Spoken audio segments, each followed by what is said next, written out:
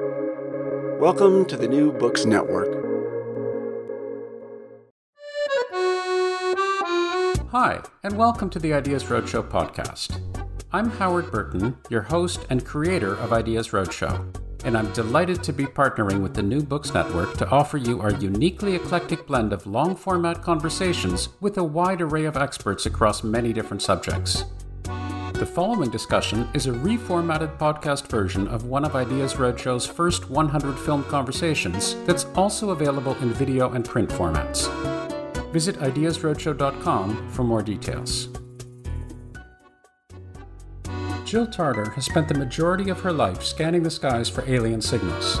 But unlike many others who might fit that description, Jill is a serious scientist, equipped with a PhD in astronomy from Berkeley, and the longtime director of the SETI Institute, SETI being the acronym for the Search for Extraterrestrial Intelligence.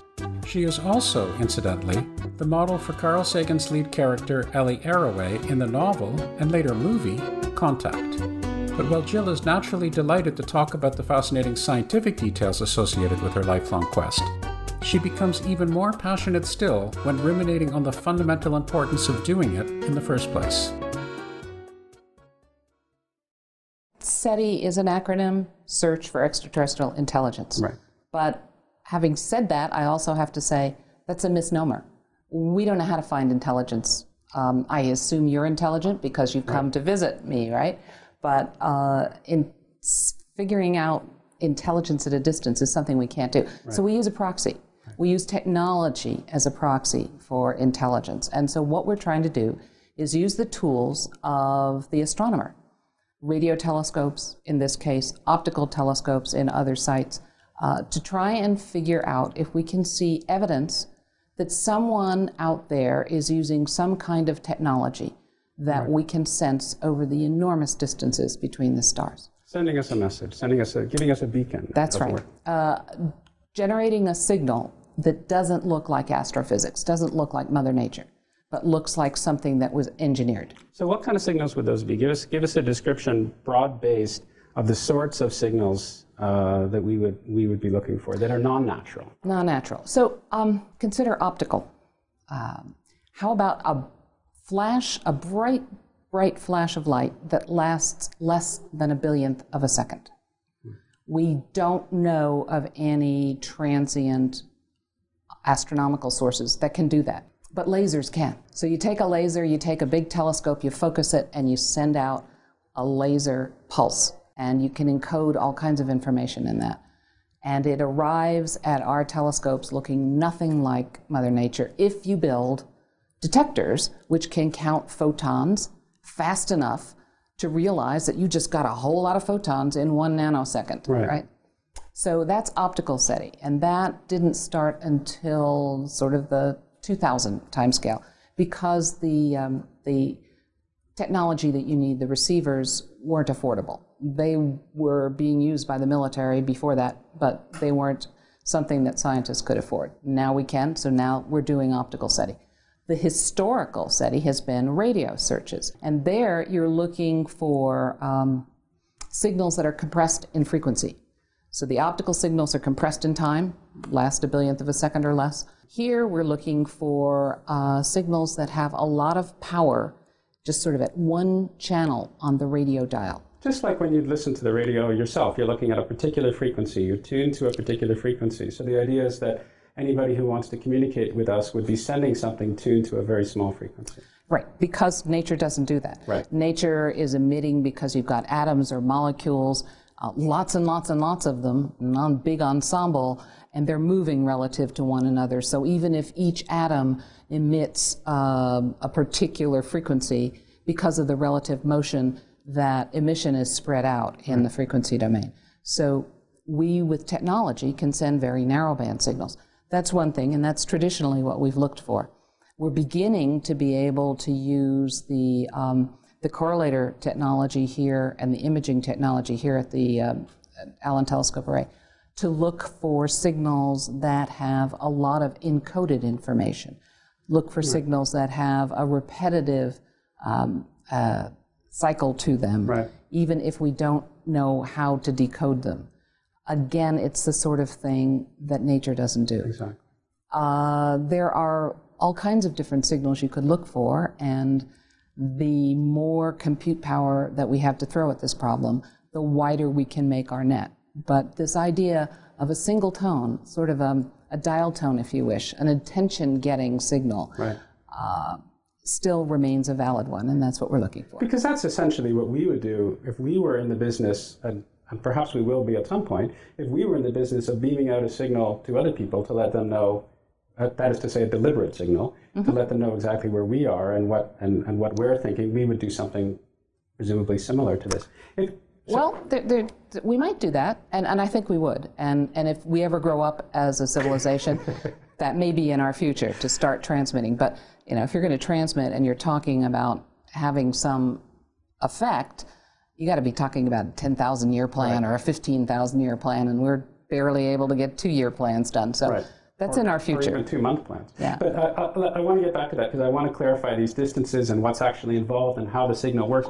But let me just back up and ask you to back up and tell us a little bit more. You mentioned the story of SETI started with radio telescopes. If you can just give us a little bit of history as to how SETI came to be what it is now, and how your role, how you got involved and how you got excited about it. I think that's a wonderful story. Well, SETI as a scientific discipline started in 1959, the publication of a paper in the journal Nature by Giuseppe Cocconi and Phil Morrison.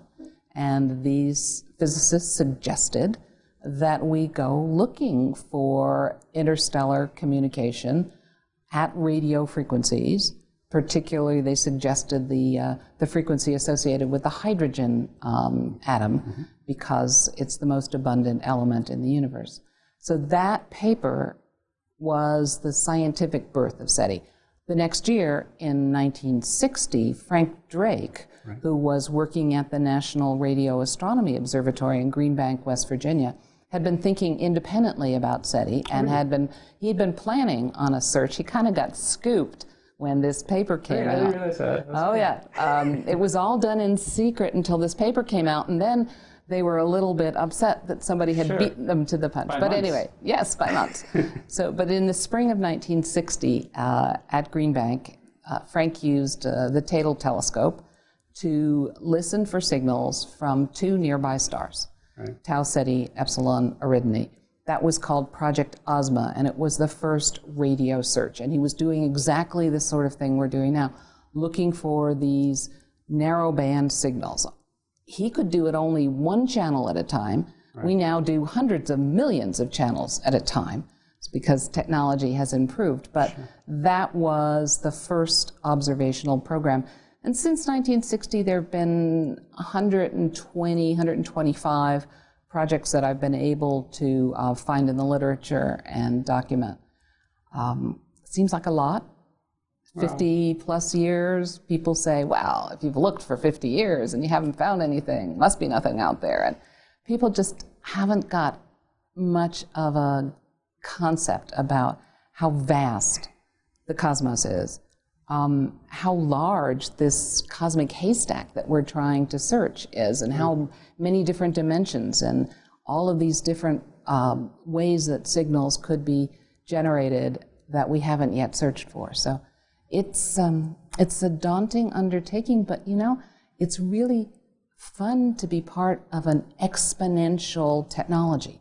Things are growing so fast, and we can do so much more today than we could do last year, that it's encouraging. Our tools may finally, after 50 years, be getting to be commensurate with the size of the task. And we'll be improving ever more rapidly, as you mentioned. It was technology that got me involved in SETI. So tell me a little bit about that. My understanding is it wasn't as if you were yourself SETI obsessed when you were very small. This came almost by chance. It was an accident. It was a very fortunate accident in my case.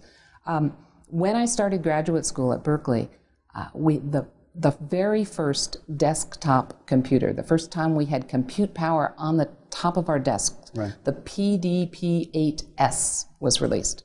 And my job, my first year as a graduate student, was to program that computer to run a spectrograph at an optical telescope that the university used as a teaching tool. Sounds like a graduate student job. Absolutely. And I always thought the /S The S stood for stupid because there was no language. You had to program this in octal. You had to set all the ones and zeros. It had 11 instructions that it could do, and you could make it run the world with those 11 instructions as long as you got the ones and the zeros in the right order. And so I did this, and then many years later, as I was finally leaving graduate school, Stu Boyer, an X-ray astronomer, had been listening to the talks that had been going on at NASA Ames Research Center about SETI and about the engineering study they had done there called Project Cyclops, about how you might detect extraterrestrial intelligence using a radio telescope. And Stu said, "Oh, UC Berkeley, we've got a radio telescope. My friend Jack Welch, he's got a telescope. I can piggyback. I can steal some of the astronomers' signals." And in the radio part of the spectrum, you can do that because if you break the signal into multiple parts, you can just amplify it back. You can't do that at optical wavelengths. You can get your hands chopped off if you try and take an astronomer's photon, but an optical astronomer's photon. But it works in the radio. So you just take the same data and you analyze it in different ways. And great idea that Stu had, and the telescope he was thinking about was here at Hat Creek. At that time, out in that meadow, there was when was this exactly? This was mid-'70s. Okay. And at the time, there was this huge 85-foot telescope that stood out in that meadow, and that's what we started with in a program that we called Serendip. Stu came and recruited me because somebody gave him that computer, and then somebody else told him that I'd once known how to program that computer. And he came and he said, "Gee, come join my team." And he gave me the summer report from the engineering study that had been done at NASA Ames, the Cyclops report. And I read that cover to cover in one night, and that's not easy. It was written by Barney Oliver, the engineer's engineer, right?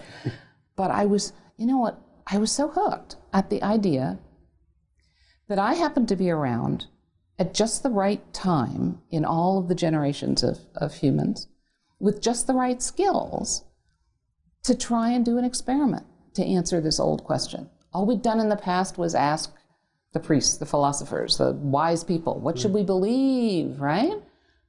Now we could do an experiment and try and figure out what is. And that was what was so exciting, to be there at the right time, the right place, with the right skills to try and answer this question that no one had been able to answer. It's a funny thing, hearing you talk, because science tends to get this reputation, often wholly undeserved in my view, of being staid, of being detailed, of being not so interesting, of being very technical, boring, and listening to you and understanding the quest we're talking about, really completely the other side of the whole equation here, if I may use a mathematical metaphor. The idea that you could be involved. The timing was just perfect. It was serendipitous that you were working on Serendip, as it were, and you had the opportunity to be involved in one of the greatest quests in the history of mankind, a perennial quest, as I said before. People have been wondering for the longest possible time, are we alone?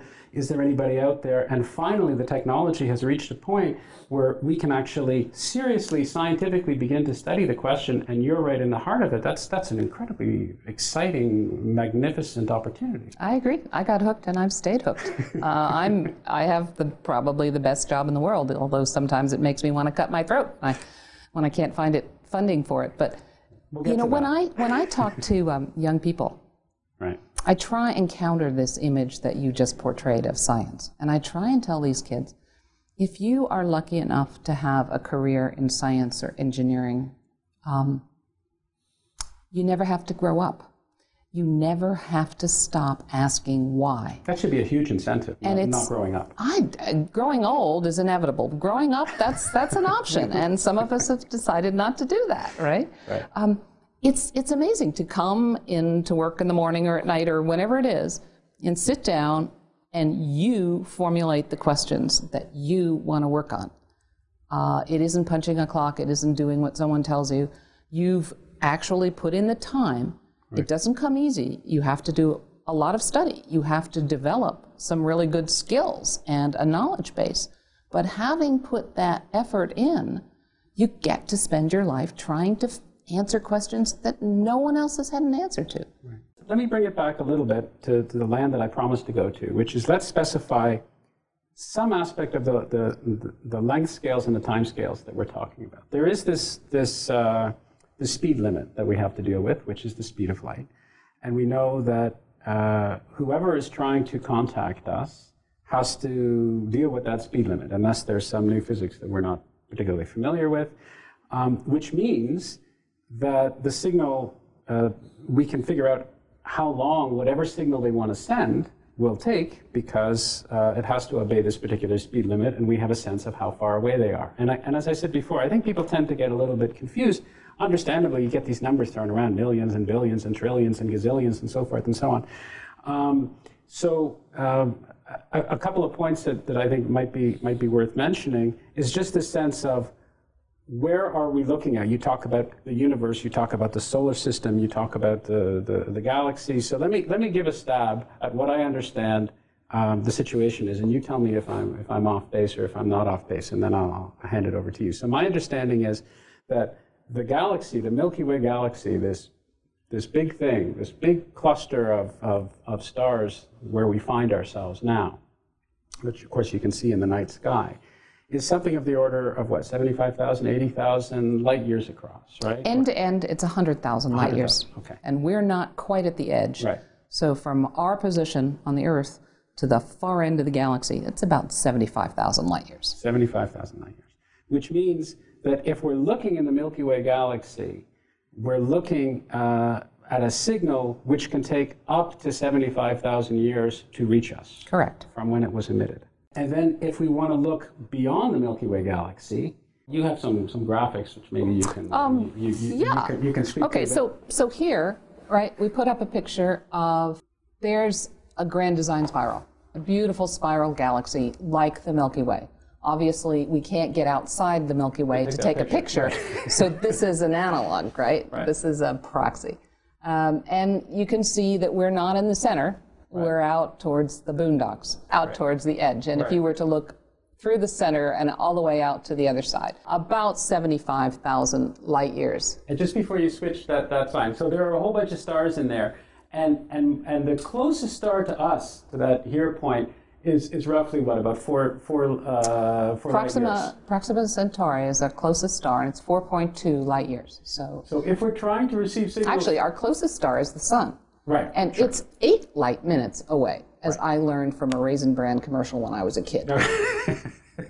And never let it be said that Raisin Bran can help you become a great scientist. Exactly. I should say. So if you're looking at receiving a signal from some planets around some of those stars, the range within the Milky Way, the range is between 4 light years and roughly 75,000 light years. Right. And since this is early days for SETI, I mean, we don't know whether there are any other technological civilizations in the galaxy. But we can be pretty sure that we're about the youngest. We've only had technology for 100 years that's relevant for this kind of research. That's 100 years out of a galaxy that's 10 billion years old. So if there are other technologies that could be transmitting, they're going to be older, statistically speaking. So since we're young and our capabilities are at a minimum, we actually start looking close by. And then as we're able to build up larger and larger instruments with more sensitivity, we shift our focus to stars that are farther away. So right now, we're actually doing something that's so cool, because we couldn't even begin to think about doing this when I started in this. There's a spacecraft called Kepler that is continuously staring at 100 square degrees on the sky. And in that 100 square degrees, it's looking at 150,000 stars and waiting for some of those stars to blink because a planet has passed in front of them. And so far, Kepler has shown us 2,321 candidate exoplanets. And later this month, Kepler is going to be announcing a new batch of exoplanet candidates. So in that 100 degrees of the sky, we actually know where there are planets. And that's where we're pointing our telescopes. And on average, the stars in the Kepler field are 600 or 700 light years away. So that's kind of the reach. Close. I didn't realize that's the sort of reach that we have right now. Right. That's where we're focusing. So a couple of hundred light years. And there's something, it seems to me, to be fantastically inspiring about that, because before we started this whole notion of looking for these exoplanets, these non-solar planets around other stars, people had assumed from statistical arguments, from their own particular philosophical basis, well, most stars should probably have, or many stars should probably have planets around them, but there was no empirical evidence. There was no way of getting that empirical evidence.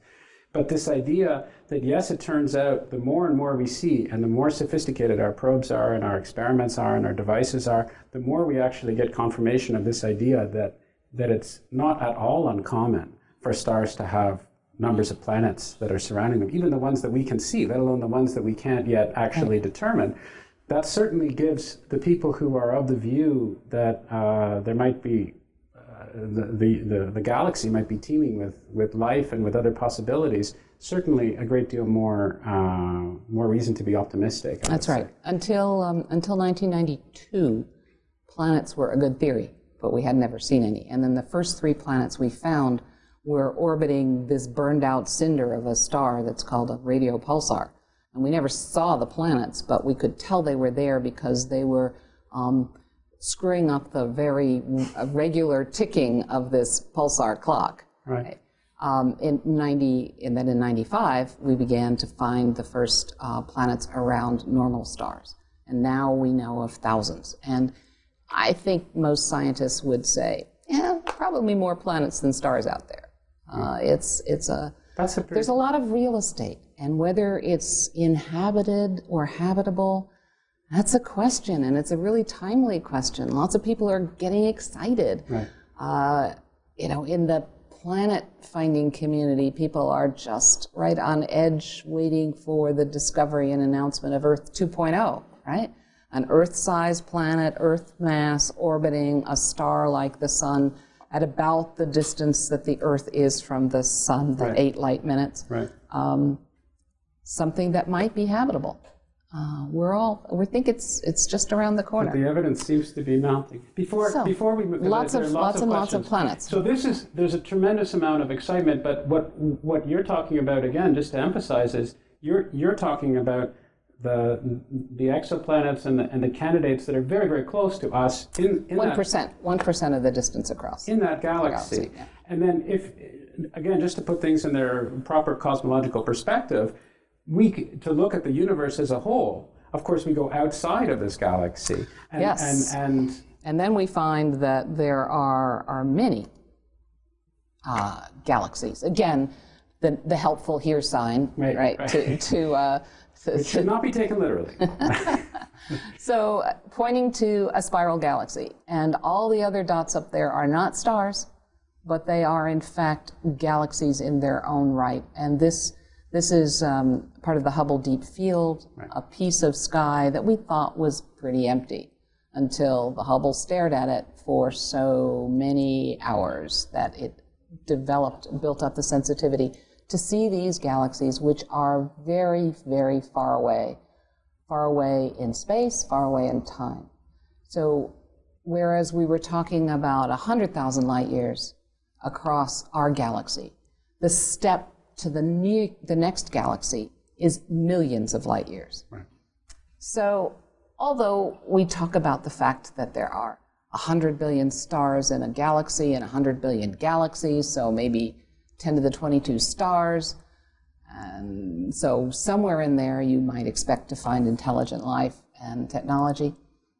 Really, the tyranny of light speed and just the fact that as a signal travels through space, it gets weaker over distance, means that I think where we need to concentrate is in our own backyard, within the Milky Way galaxy. There have been some experiments that have taken, for example, the Andromeda galaxy and taken the whole galaxy in one field.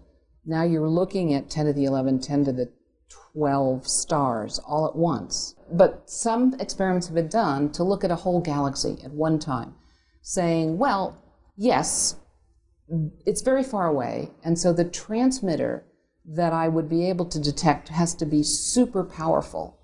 But maybe out there in the technologies of these distant galaxies, there are lots of transmitters and there's some distribution of power. And maybe there's some ginormous transmitter. And if you look at all the stars in that galaxy all at once, you're going to get that transmitter, right? The power of the transmitter may be enough to compensate for the huge distances. But our project here with the Allen Telescope Array is right now focusing on those exoplanets that Kepler and the ground-based observatories are turning up daily. Okay. So I want to get to the signals, and I want to get to some specifics of aspects of the science now that we've put things in their proper context. You're looking at a small region, relatively small region around the Milky Way, around us in the Milky Way. But let me play devil's advocate for a moment, because some people might be SETI fans and they might have heard about all sorts of past skepticism. So let me play devil's advocate and allow you to quash me like a bug, as it were. So there's something I read called, and I heard about before, called the Fermi paradox. Yes. So Enrico Fermi apparently said, he said all sorts of things, the famous Italian physicist, who was such a great experimentalist and theorist, quite uniquely. So apparently his concern was, if there were so many, granted on a statistical basis, there should be all sorts of intelligent life forms all over the place, given how many stars there are, given how many possible planets there would be, given the fact that we shouldn't be so necessarily unique, that in the history of mankind we've realized that we are less and less unique than we thought we were the more and more we learn. That being said, where are these people? Because if there really was that amount of life out there, they would have visited us already, and we would have had some. We'd be teeming with signals all over the place, and we'd be teeming with visits. How would you answer that particular skepticism? Well, it's important to deal with that, because paradoxes can be extraordinarily strong. We take Euler's paradox: the sky is dark at night. That ultimately leads you to an expanding universe. Right. Really from a very simple observation, a very powerful conclusion. Fermi said, in the 10 billion year history of this galaxy, if there had ever been another technological civilization anywhere or any when in this galaxy, then they obviously would have been able to develop the means for traveling between the stars, and they would have begun to travel. And on any kind of model that you use, they will colonize the entire galaxy in a time that's short compared to the history of the galaxy. Right. But they're not here. So that means they can never have been another. We have to be the first. Right. Okay. The problem with that argument is being able to say they're not here. And again, I'm not talking about Alice and abductions from the streets of New York, right? But that actually, we can't say that. We've even so poorly explored our own local backyard in this solar system. We can't say that there is no evidence of an extraterrestrial craft or markers, or the obelisk from 2001. Right. And we also have this bias that space colonization is going to be big, wet biology boldly going. Maybe that's not how it happens. Maybe it's small, really intelligent little nanoprobes. Maybe they don't have to send their biology, they send the information, and we get, they recreate what they want to at their destination. We haven't seen any evidence for any of that, but it could be here. The best that we've been able to do is say, well, if they're in the Lagrange points of the Sun and the Earth system, those places where there's a lot of gravitational stability, you don't have to expend a lot of energy to stay in one place, to station keep. We've looked at some of those in reflected light and with radar, and yeah, probably we would have seen a Battlestar Galactica kind of thing, right? Unless it was cloaked. But not a small probe. Right. So, in fact, we can't make that very definitive "they're not here" statement. And there are other explanations which have to do with the fact that, all right, the entire galaxy may be colonized. That does not mean every star within the galaxy is colonized. There are diffusion solutions to this problem that leave pockets unexplored. So, don't know. Right. It's not something to be sneered at, but I also think that the last sentence of that Nature paper in 1959 is kind of the right approach to this. They said, probability of success is difficult to estimate, but if we never search, the chance of success is zero. Okay. So we're searching. We may be wrong. We may be looking in the wrong way. We may not have yet looked in the right direction with enough sensitivity. It may be something else entirely. But we are trying to use the tools of the 21st century that we have to see what is. So you mentioned the originators and you mentioned Drake. There's also, on the positive side of things, when you talk about how difficult it is to estimate, but of course if you don't look, the chances is going to be zero. Well, Drake did estimate, or at least provided some mechanism for getting a sense as to how we might be able to statistically count some sense of how many intelligent beings might be out there if we make certain assumptions. I wondered if you could maybe talk a little bit about that. Well, Frank developed something called the Drake equation. Actually, it was the agenda for a meeting. Yes, that's how it started. And the reason is because it's a wonderful way to organize our ignorance. And if you're going to have a meeting to discuss this topic about which we are totally ignorant, what do you have to think about? So Frank sat down to set the agenda for this National Academy of Sciences meeting at Green Bank about the question of life and intelligent life in the universe. Right. And so what do you need to think about? Well, what's the rate at which stars are being born? And of those stars, which of them are likely to be able to host planets for a long enough time for technology to develop? And if you have a planetary system, how many Earth-like planets might be in that system? And of those Earth-like habitable planets, how many of them will life actually begin on? And if you take all those life starts, well, how many of those life starts develop intelligence? How much of that intelligence develops a civilization that's technological? Right. And finally, how long does that technology last? How many years are those transmitters turned on, making this technological civilization visible? We're beginning to get a handle. I mean, when Drake did this back in 1961, I think it was, planets were a big open question. Right. Now we can begin to deal with those first terms in the Drake equation. The question of life, well, maybe we'll know something more about that in a decade or so as we explore our own solar system. If we were to find a second genesis here, a second place, an independent evolution of life on some other body in our solar system, like Mars or Europa or Ganymede or Titan, right? That's hugely powerful. Indeed. If you find a second genesis in this one solar system, you know that life, at least microbial life, is going to be ubiquitous, abundant out there. So we may know something more about the life term. Intelligence, that's kind of hard. We have been really good at ignoring the intelligent species that we share this planet with.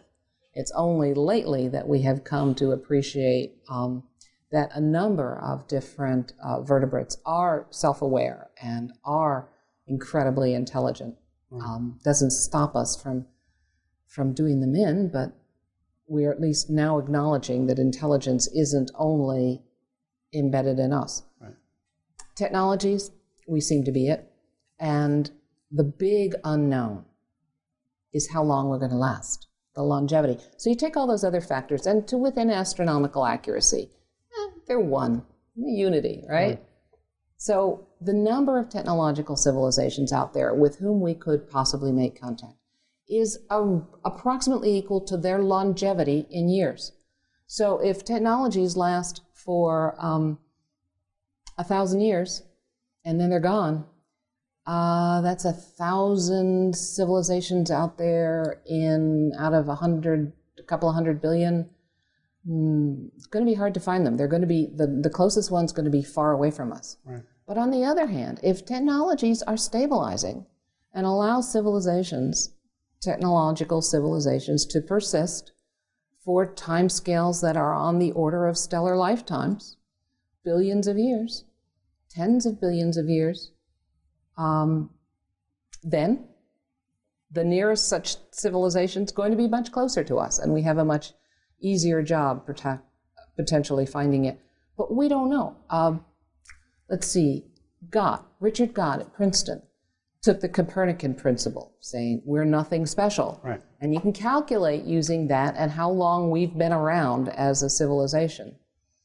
You can calculate that with 95% confidence, our technological civilization is going to last another 5,000 years, not less than 5,000 years, or probably not more than, I think his upper limit's 6 or 7 million years. All right, so that's a big range. It's a big range. Right? And again, I love Phil Morrison. He always had these wonderful things to say.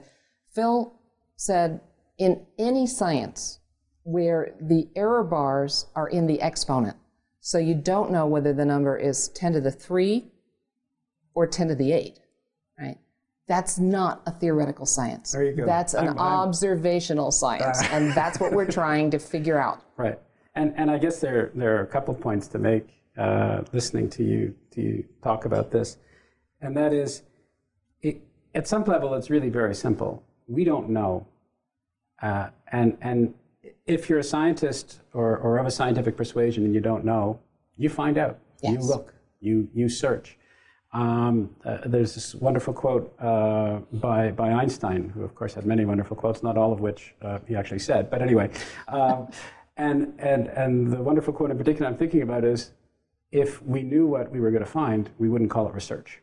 And that really sums it up. We have to go look. We don't actually know. Right. There's nothing that's guaranteed, and that's part of the excitement and the joy and often the frustration of the quest. The other thing is, as you were talking about the Drake equation, again, it strikes me this is a scientific mindset. You can say, we don't have any idea. We don't know. We don't know. There are a whole lot of stars out there. There are a whole lot of potential, but we don't know. But Drake, it seemed to me, did something. He started with that basic premise, but he said, well, let's quantify and let's qualify what we don't actually know. We don't know this, we don't know that, we don't know the other thing. So that by separating this and by being very, very clear, we can hopefully one day be able to at least know what we know and know what we don't know. I don't want to be getting into known knowns and sound like Donald Rumsfeld and all the rest of that. But I think there is something really important to this idea of actually clarifying what we know and what we don't know. And in the hopes that we will be able to, with the benefit of technology and wisdom and searches and so forth, we'll be able to say, well, we got that one figured out. Maybe there are 10 unknowns that we still don't have, but at least we used to have 11, and now we don't have 10, or now we only have 10. Let me ask you a little bit more about let me go back to this question about the data. Okay, so now I've got the message. Jill, you've convinced me that we should go searching to find these possible signals of extraterrestrial intelligence, or at least technology, which is a proxy, as you say, for intelligence. We should be looking for non-natural signals, right. Things that nature wouldn't necessarily do, things at a very, very specific frequency, maybe cyclic in nature. We should be looking at high-intensity bursts in the optical spectrum. We should be looking at various different things. So I guess two questions. First of all, what does it actually look like? So when I'm sitting here at my radio observatory and I get a whole bunch of stuff that comes at me, what sort of thing do you and your team, how do they look for the signals? What do the signals look like, and how does it work in terms of processing? So one of the ways that we analyze the data that we get here is in two-dimensional diagram. Frequency, here plotted horizontally, time vertically. And so you can think of it as a television picture, and we're looking for patterns in that picture. Right? Now, if it's noise, it just looks like an old analog TV set with a whole bunch of snow there and nothing.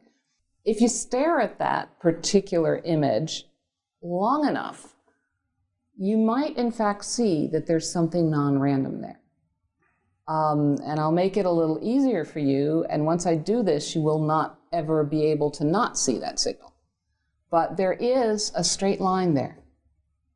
And the computer algorithms that we use get that line very easily with a 6 sigma result. There's no question, although it's hard for our eye to see, there's no question that that signal is there. And that's an example of a single tone, a signal at a particular frequency that's being transmitted by the Voyager 1 spacecraft. It is the most distant human-made object. It is about to leave the solar system. It's at the heliopause. Right? It's about to leave the influence of the sun and go out among the stars. So it's transmitting a signal at one particular frequency.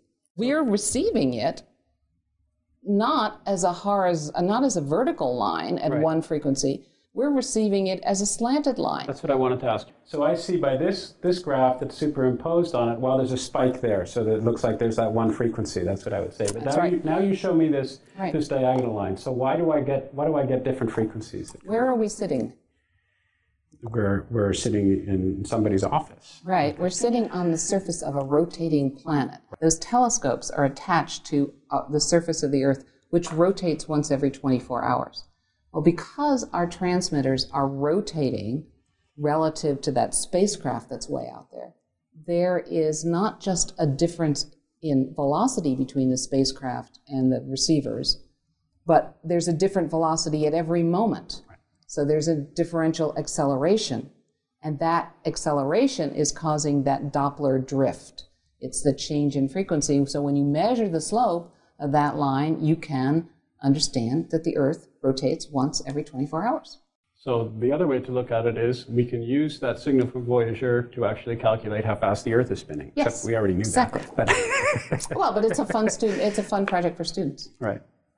And so the fact that we're rotating, the spacecraft might be rotating or have some other acceleration, the transmitter, with respect to us, means that we have to search that diagram for all possible slanted lines. And so when we do this, we need high-level processing equipment, analytics, all the rest of that, which I'm guessing have improved considerably over the years. The ability to do that search for all these drifts at different frequencies has sped up enormously over the decades that we've been doing this. Right. I said Frank Drake started with one channel that he scanned along. We now have hundreds of millions of channels. We look at multiple planetary systems at the same time, each of which has this big spectrometer behind it doing this kind of signal processing. We're looking for pulses. So yes, we're about 14 orders of magnitude, 14 factors of 10 more comprehensive and fast than Frank Drake's original search in 50 years.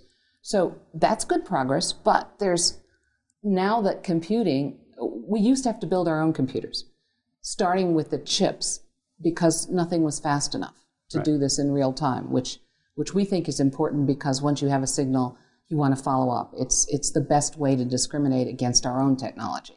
Okay. You want to be able to follow up once you've found the signal immediately. It means that we have to do our processing in near real time. It used to mean that we had to build our own chips, our own boards, our own special purpose computers to do this. Now, computing's gotten fast enough. We've got a room of enterprise servers that are lightning fast, allowing us to look at more frequencies and allowing us to now start to do different kinds of searches for different sorts of patterns at the same time. Tell me about those. What are the different, how is this, how have the searches changed in terms of? Well, they're just beginning to change. We're taking advantage of the fact that the radio astronomers with whom we built this telescope as a partnership built something that's called a spectral imaging correlator. So this array, because it has little dishes, looks at a big patch of sky. Right. We've built a number of beamformers that look at individual directions in that large piece of sky. And the radio astronomers built a correlator, an imaging correlator that makes an image of that whole area of the sky. At the moment, it has about 1,250 independent pixels in that image, and each pixel has 1,024 spectral channels associated with it. Wow. So it's a data cube, right? And we've now begun to see how can we exploit this imaging correlator in order to look for different kinds of signals within an image at different frequencies. So we're experimenting with autocorrelation functions where instead of working in the frequency domain, we work in the time domain, and we look for a repetitive structure in a signal. We're looking for polarization modulation. We're looking for a number of different features in images. And the cool thing is that we're just beginning to be able to think about using machine learning. Telling a machine, this is something that's interesting, this is something that isn't. Or even more fundamental, this is radio frequency interference being caused locally or by our own technology, ignore that. Right. But that's more interesting, so go find all examples of that. And this is a new way for us to go. And so how does this work? Does this work with some kind of, so my knowledge of AI and machine learning is sadly very small, and probably stopped with neural networks back 25 years ago or whatever it is, so I don't know exactly how the technology works. Well, we're not sure either, because it's a new step for us. First of all, we have to be using approaches that work on data that's streaming past the processor, right? We're not storing anything here. We're doing our processing in real time. But you can still have triggers, right, at some level. Well, you start by the sort of training you were talking about for a neural network. You just have to give it a lot of data that it can apply rules to. And you tell it, you start with a human and you say, that's an interesting pattern, that's interference, that's a possible signal. So we're just starting down that path. We're trying actually to get, so we're going about a number of different things here. We're working with one commercial company and some folks at JPL to see what we can develop. But we're also starting with humans and giving them images in frequency and time and asking them to find patterns that are other than these straight lines, and hopefully put together a whole training set that our citizen science volunteers are looking for. So we're trying to get people involved with doing the search so we can get them thinking about it. Because if I can get them thinking and excited about the search, I can change their point of view. I can change their perspective. I can make them think about being Earthlings. And I can make them think about how trivial the differences among all humans really are when you get this cosmic perspective. I want to get to the cosmic perspective in a moment. But let me pick up on what you were saying with the science itself, because this strikes me as fascinating in all sorts of different ways. It's fascinating because obviously there's a lot of scientific work that needs to be done for SETI, and that people can contribute and participate in the science in all sorts of different ways. But we're also looking at this idea of pattern recognition, and as you mentioned, humans might be able to detect or can detect patterns in certain ways that might be difficult to quantify or difficult to process or difficult to set up an algorithmic for. And this makes me think, I mean, one of the wonderful things about science, of course, is how serendipitous it might be. You start off thinking about this, and you wind up actually learning about that, in addition, perhaps, to this, or maybe not at all. And as you were talking, I thought, well, it might be the case that all this work for looking for extraterrestrial technology and signals and so forth might also have an effect through these sorts of programs that you're talking about, might help us in some way understand how humans actually recognize patterns and pattern recognition and how they differ from machines and so forth and so on. Of course, there are many other experiments and many other things that are going on, but one of the great things when you start quantitatively analyzing scientific possibilities and experiments is that you get results that you weren't necessarily thinking about at all. And an obvious example which is trotted out by every physicist who's looking for more funding is you should fund what we're doing because look what happened, that the World Wide Web was actually discovered at CERN. And so you never know what you might find, or you never know what might come in handy. And maybe that's just a practical device to make sure your particle accelerator is funded. But at the same time, it's true. Yes. that's the way science and technology actually operate, that you try to quantify things, you try to be rigorous, you try to look at how you can solve the scientific problem, but in so doing, invariably, all sorts of other interesting opportunities and avenues open up.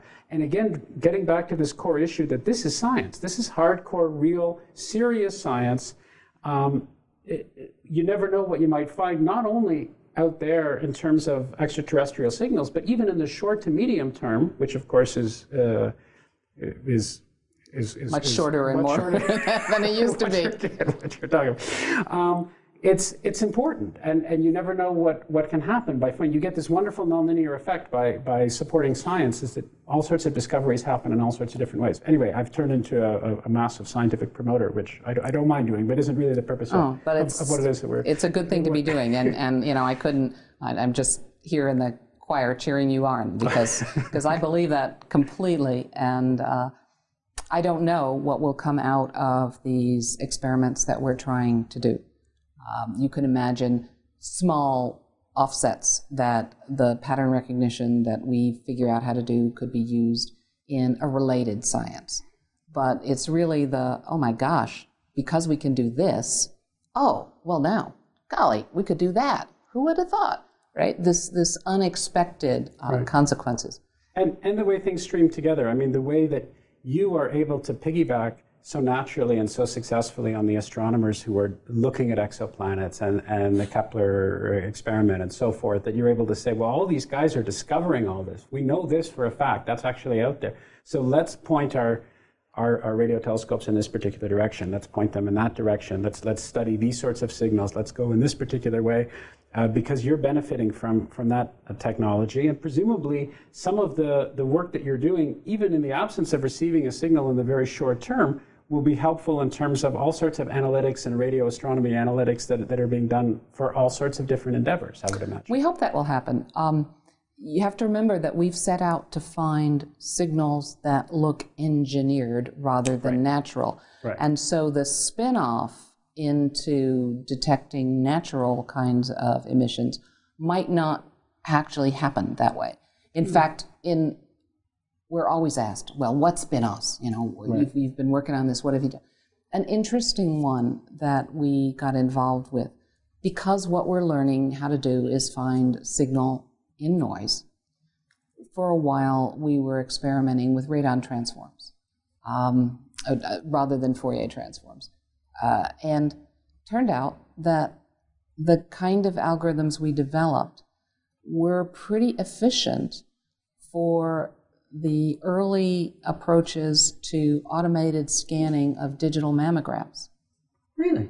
Cool. And it turned out that, so there was actually a clinical trial, and it was judged, we weren't cost effective enough. There was a more cost effective way to go. But it was kind of interesting. Sure. I mean, that's what we were doing. We're finding signals in noise, and that's what you try and do when you look at a mammogram, these microcalcifications. Right. So, and getting to the signal processing aspect, there are increasing opportunities that SETI is now opening up to try to benefit from expertise around the world of people who want to help in terms of the processing analytics and so forth, right? That's my understanding. That's right. We made a decision a few years ago that we wanted to make this an open project in any way that we could, knowing full well that this is not an easy job.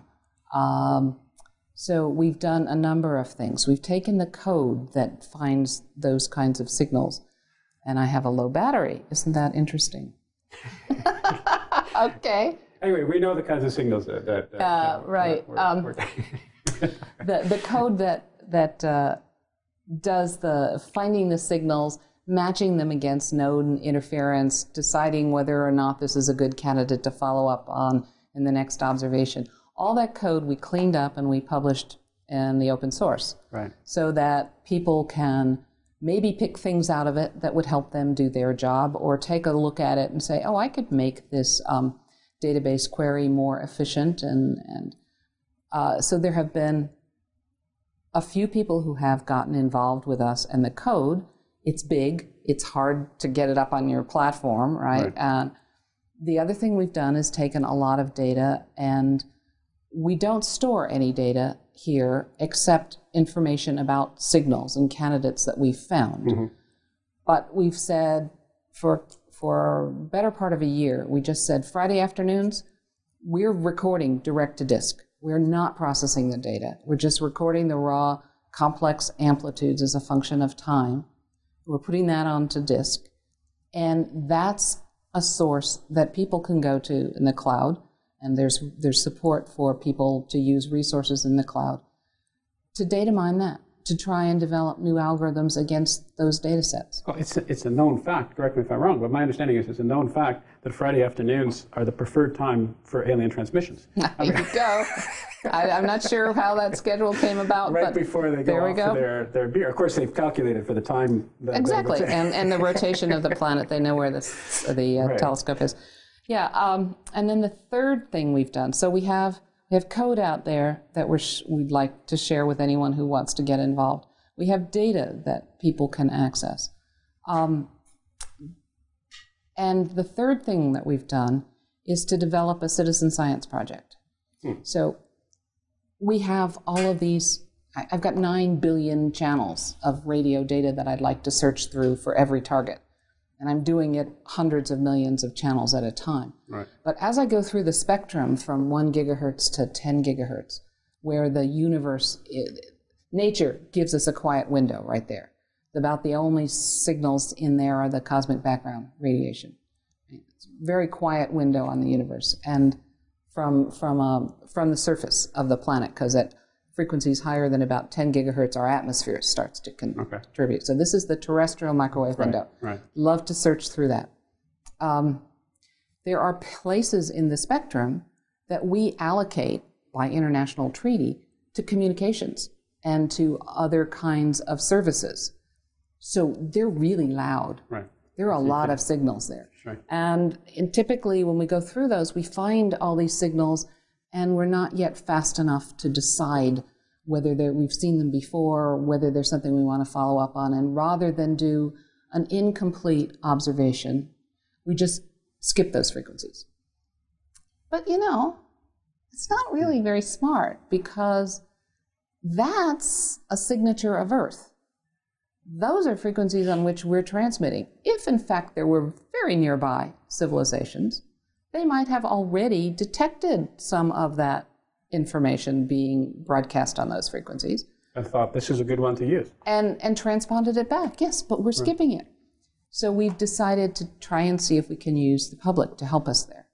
So we're taking small bits of data because this is an isolated facility and there isn't a great huge fiber pipe into here. Right. But we're squirting as much data as we can out of the observatory into the cloud, and then there's a citizen science application called SETI Live.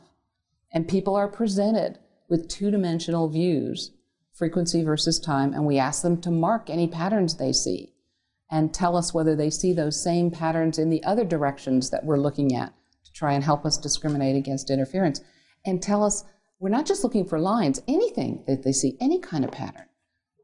And we're trying to have this happen fast enough so that by the time our own processors are coming back saying, yep, from that particular frequency range, we have these candidates that we want to follow up on. We can also have a set of candidates or not coming in from our volunteers that we also want to follow up on.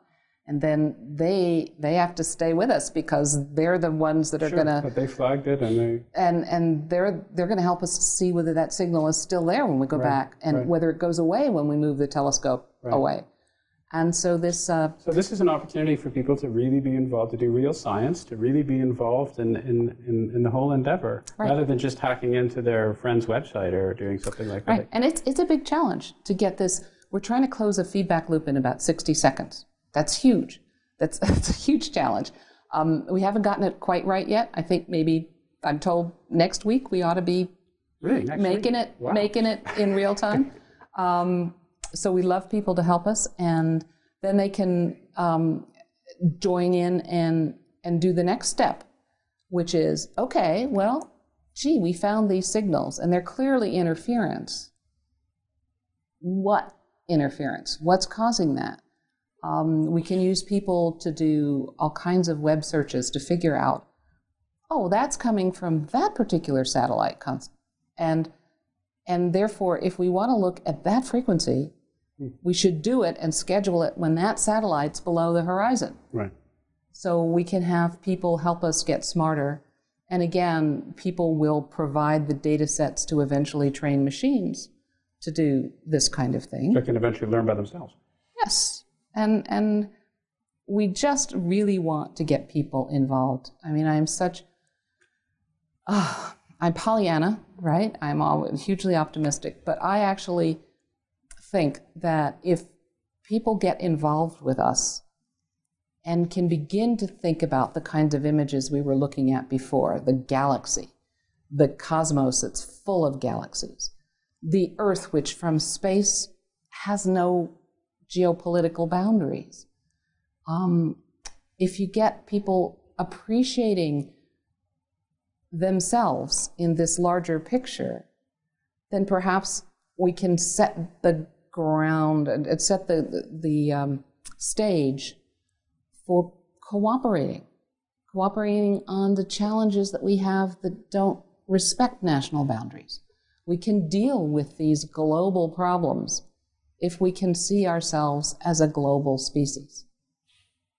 I don't know, maybe it's crazy, but I think we're just right there with social media and the mobile technologies. I think we have a huge opportunity here to connect people in a way that allows them to see themselves from a totally different perspective. I think SETI is like holding up a mirror, right? And you see everybody on Earth in that mirror. And even though there are superficial differences, they're all here on Earth. They're all Earthlings, and they are so hugely different from anything else that might have evolved out there.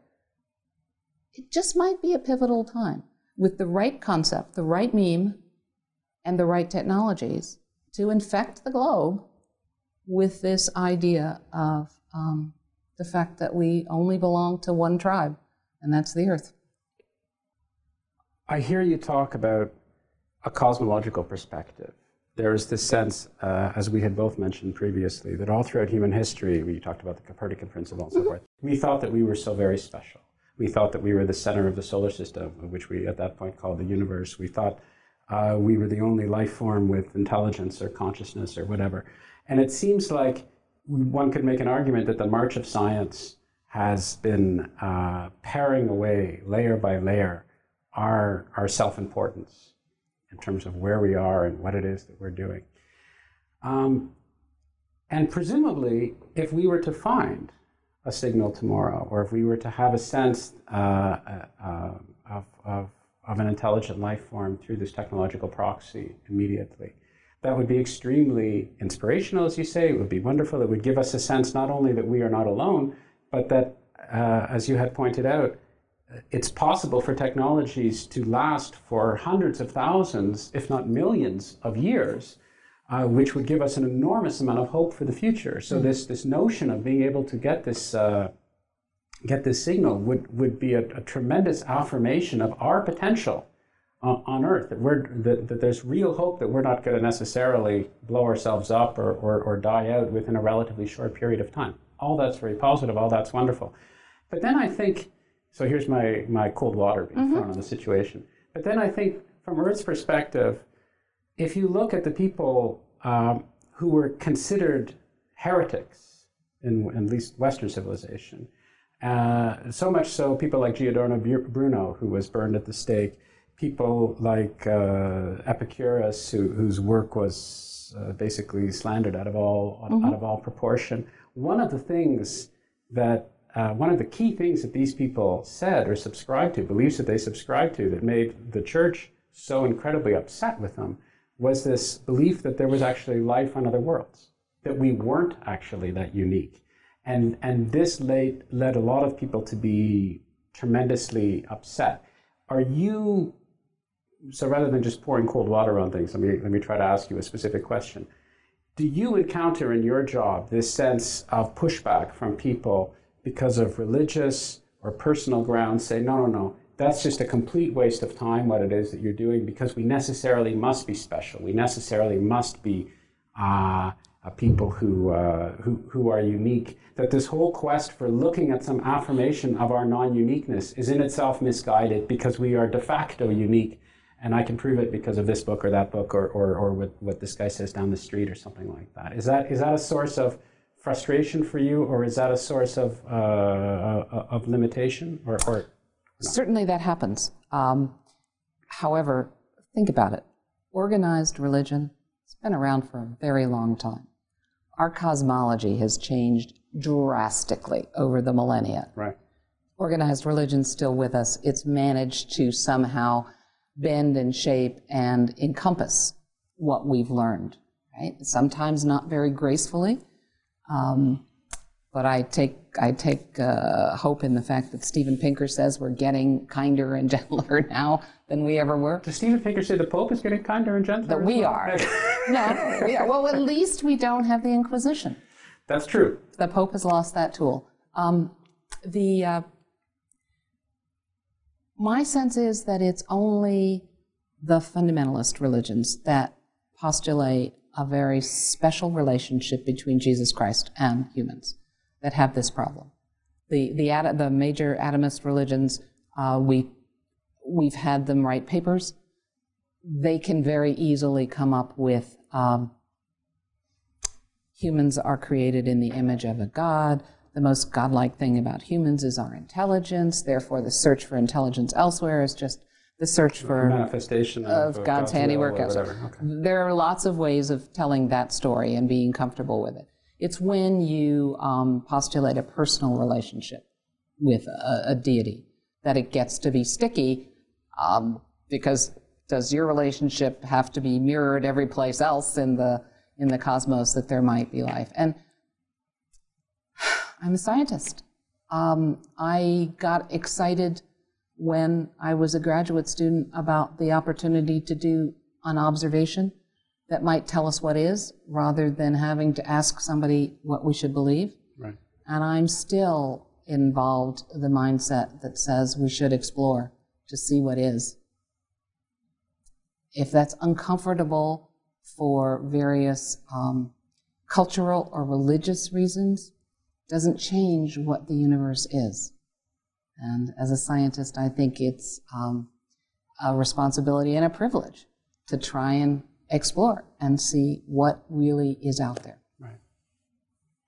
Let me ask you about spreading the message a little bit more concretely. You talked about some of the citizen science aspects of SETI, but SETI also has a broader outreach mandate and a way of reaching out to kids and to teachers and to adults and the general public and so forth and so on, because this is such an inspirational story, this is such an inspirational pursuit, this is something which has such broad-based resonance with almost everyone who's human who I want to meet anyway. So can you maybe tell us a little bit more about what SETI's now doing and what you'd like to be doing even more in the future about programs for involving more and more people, aside from the ones that, or perhaps in addition to the ones that you've mentioned already? Well, we have the opportunity in the past we've had, and we hope to have in the future, continuing opportunities to bring in undergraduate university students for a 10-week program called Research Experience for Undergraduates. Now, one of the things about the SETI Institute, which most people don't appreciate, is that there are a handful of people there who work with me on the search, and now with Jerry Harp, who's directing the Center for SETI Research. But there are dozens and dozens of astrobiologists working at the SETI Institute interested in microbial life. Right. And the extremes of life on this planet and the extent of life elsewhere. So we have this huge suite of scientific research being done. And so we can bring in students, and we at the SETI Institute are all comfortable with this being one continuum of exploration. And the students really have a great time. I mean, we bring them here for a week. And how cool is this? We spend 2 days here at the site. We do lectures in radio astronomy and interferometry and SETI. They do experiments here in the afternoon using the telescopes. And then 2 days, we go down the road to Mount Lassen with our astrobiologists who have field sites for extremophiles in that volcanic park. And so they get to see the connection and the combination, and they get to live at this cool place and figure out how to cook dinner for 20, right? Which is always an experience, right? So we'd love to do more of that kind of thing. Right. We have a Wednesday colloquium, actually now going to move to Tuesday, lunchtime colloquium, where we put out peanut butter and jelly, and we invite anybody in the area to come to the colloquium, and we put it on our YouTube channel, our SETI channel on YouTube. And we're reaching, the most popular talks get a few 100,000 views. Wow. for an hour long lecture. I think that's impressive. Pretty cool, and we'd love to make that even better. We could do more of that. Right. We have developed curriculum for school use. It's a full year-long curriculum of integrated science that works on, we call it Voyages Through Time. So origin of the universe, origin of the solar system, origin of life, and evolution of each of these, origin of technology and its evolution. This whole long story that young people, this is 9th grade, beginning of high school, really like, because the story's so compelling and it's being done in an inquiry-based mode, very hands-on and a lot of activities, that the learning happens sort of incidentally because the story's fun. And because people are passionate. They're naturally passionate. I mean, you mentioned extremophiles, and we talked a little bit about that in a general context as well, about, well, we're not really sure what to look for because we have our own perspective. But just the amount of work that these astrobiologists have done in terms of getting an understanding as to what bizarre, to us, bizarre circumstances life can seemingly exist, that we would 20 or 30 years ago have discounted as, well, that's just impossible. Oh, absolutely. You can't have anything in there. And then it turns out the robustness, the breadth of life possibilities is so much larger than what we might have been led to believe. And the idea that these fascinating new developments are linked to the sorts of things that you're doing, that you have a real synthesis between physics and biology and chemistry, makes this, I would think, a particularly exciting and passionate field. People use this word interdisciplinarity and they throw it around all over the place. And there's this idea that you throw an economist and a nuclear physicist and a historian together and great things will happen. And most of the time look what happened when the physicists went to Wall Street. Well, that's, don't get me started there. But anyway, so interdisciplinarity necessarily does not work necessarily. But in my view, it certainly happens when there's a reason for it. Right. And here there's a clear scientific reason. We have a wonderful example at the SETI Institute. We have a scientist who was cracking rocks and looking at the oxygen chemistry that happens when you crack a rock and the energies released. There's actually some chemistry there. Wondering about origins of life. That's how we got started. That whole discipline has maybe turned into an eventually very effective earthquake prediction. Really? Story, which may give not just minutes, but hours and days of indication of an earthquake. Cool. And of course, I think I deal with politics and people's points of view, but just think about how you would ever test this, right? How it's really. Well, I guess it's difficult. Maybe after the photo. Anyway. Well, that's what you're doing now. You get the data, you make a prediction, and then you don't tell anyone until after the fact, and then you can say, well, here's what we predicted, and here's. But moving it to the next step and actually thinking about moving populations out of harm's way. With the tsunami warnings, that's so imminent, and people know which way to run, uphill kind of thing. But this is a larger geopolitical, human nature kind of thing. But this is your métier now, because you used to be the director of research at SETI for quite a long time and led it splendidly. And now, for reasons that quite frankly, I still can't understand. You've decided not to do that anymore and become a full-time fundraiser. Oh, it's not. It's just because it's so necessary. I was kidding. I was kidding. I realized no one becomes a fundraiser out of will. Well, maybe not no one, but no one I'd ever like to talk to becomes a fundraiser out of will.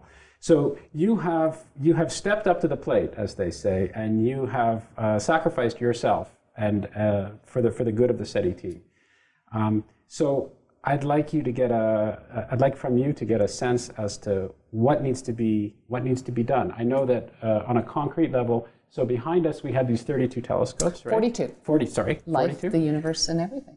Right. But that would imply perhaps that we don't need any more. But we do. But we do actually need more than 42. And there are plans to develop a much larger array. In fact, my understanding is there are several tier plans of developing a much larger array, so as to have increased sensitivity to the data, so as to be able to work more effectively, so basically to be able to do a much better job at scanning the sky for signals, as well as doing other radio astronomy and other issues. So there's clearly more infrastructure, but there are all sorts of things, presumably, that SETI needs, and you have decided to, as I said, step up and become really a permanent fundraiser in terms of money and also awareness and participation. So what's that all about? What do you need? What would make you happy? What can I give you? Ultimately, what SETI needs is an endowment, right? This kind of project, which might be multi-generational, this huge haystack, and we're trying to search, doesn't do well with the annual funding cycles. We were a NASA project for a while. It didn't fit with the congressional cycles. It was too easy a target for little green men, and and there you go. No SETI funding. In terms of annual campaigns and fundraising from the public, which we're doing now, again, since you can't deliver something each year as a concrete, here's a brick you bought. Right. You can buy a telescope. Right. That's fine, and we need 350 of them eventually, or maybe 500. I think the valley's big enough to fit 500 in, but an endowment seems like the right thing to be going after at the moment. We need to be cognizant of the fact that when we've built observatories in the past, we have often failed to fund the scientific research there. You fund the instrument, but you don't fund the scientific research. Right.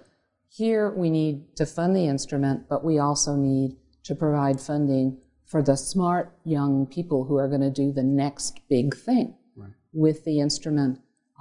Think of the next new signal processing capability, bring in the next new technology, make it all happen.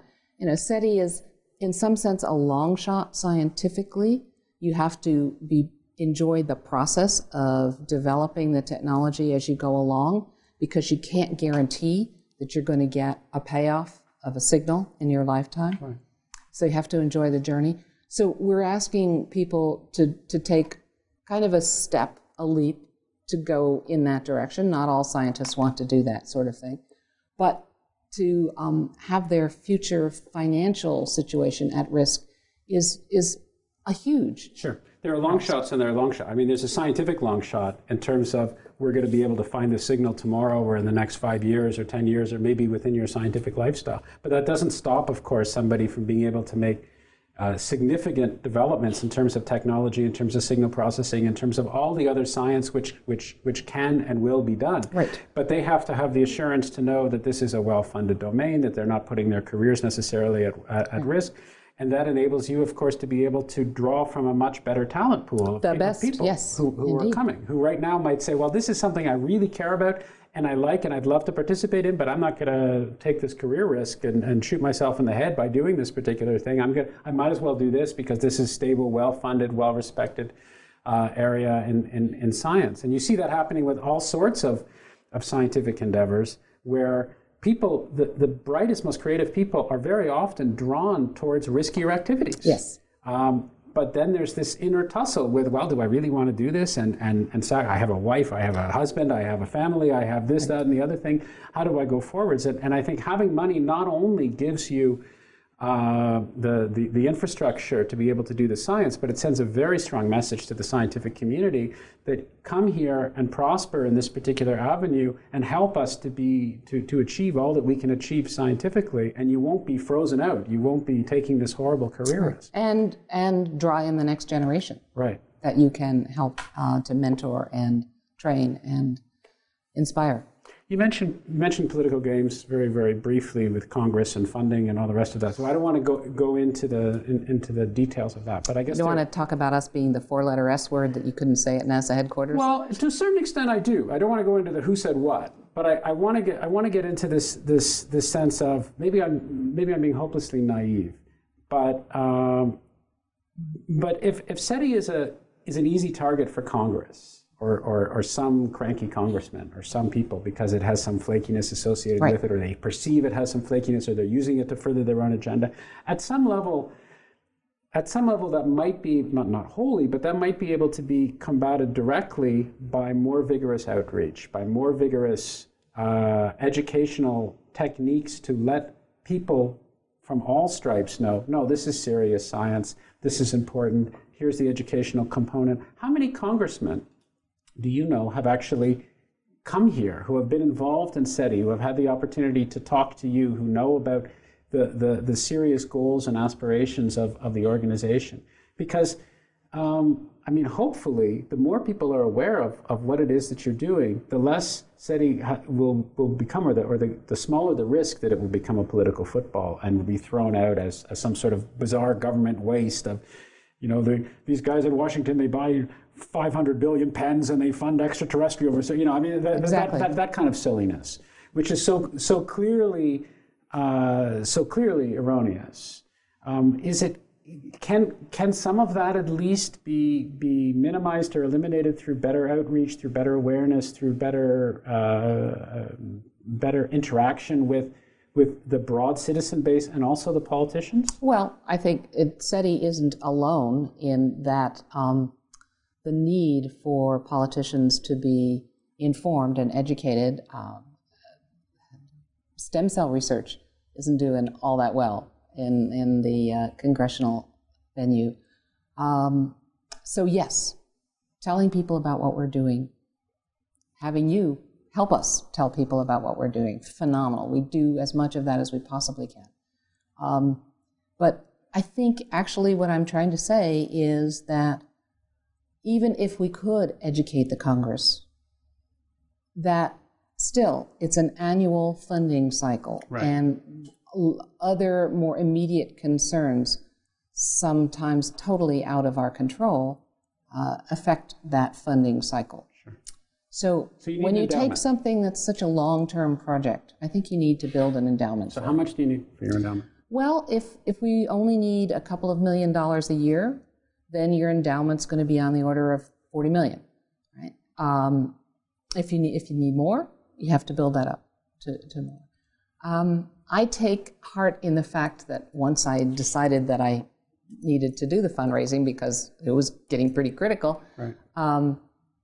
At any one time in this country, there are something like 140 programs, each trying to raise $100 million. Isn't that amazing? Yeah. I was startled. Of course, there's the question of how many of them actually raise $100 million, but... That's right. But the point is, there is that kind of capacity. And actually, I just mentioned this country. That's silly. It should be global. This is planet Earth. Exactly. This is a global thing. And that's where we're not doing a very good job. We don't have a lot of outlet to the rest of the world. I can go and give only so many talks.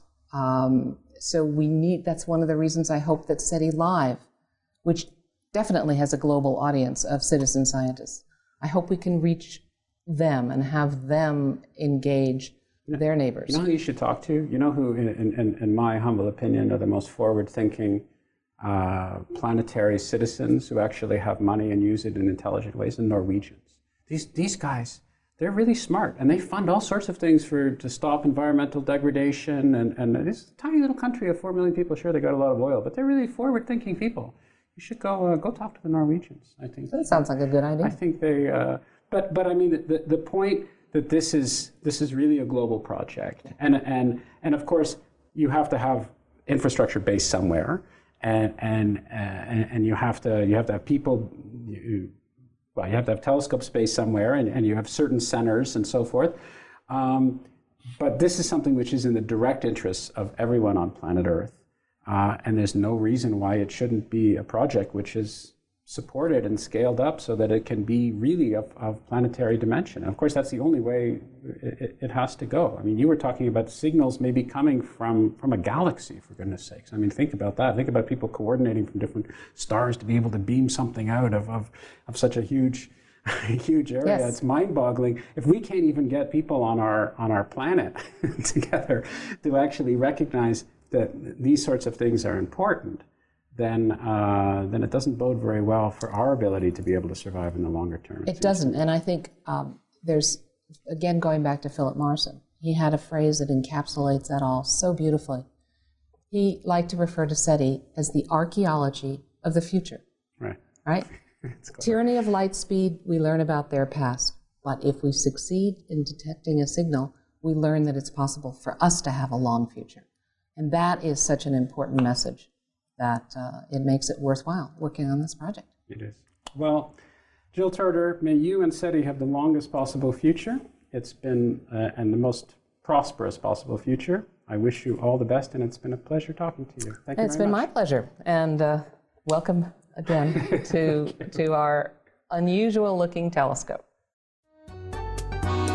I hope you enjoyed this reformatted podcast. As mentioned at the outset, this conversation is also available both as an individual ebook and as part of the ebook and paperback Conversations About Physics, Volume 2, along with separate discussions with Freeman Dyson, Jenny Nelson, Claudia Duran, and Lee Smolin. Those interested in more information about Ideas Roadshow are directed to ideasroadshow.com, while those who are curious about me and other projects I'm involved in are recommended to visit howardburton.com. Thanks very much for listening, and I hope you'll tune into another Ideas Roadshow podcast on the New Books Network soon. We release a new one each Wednesday.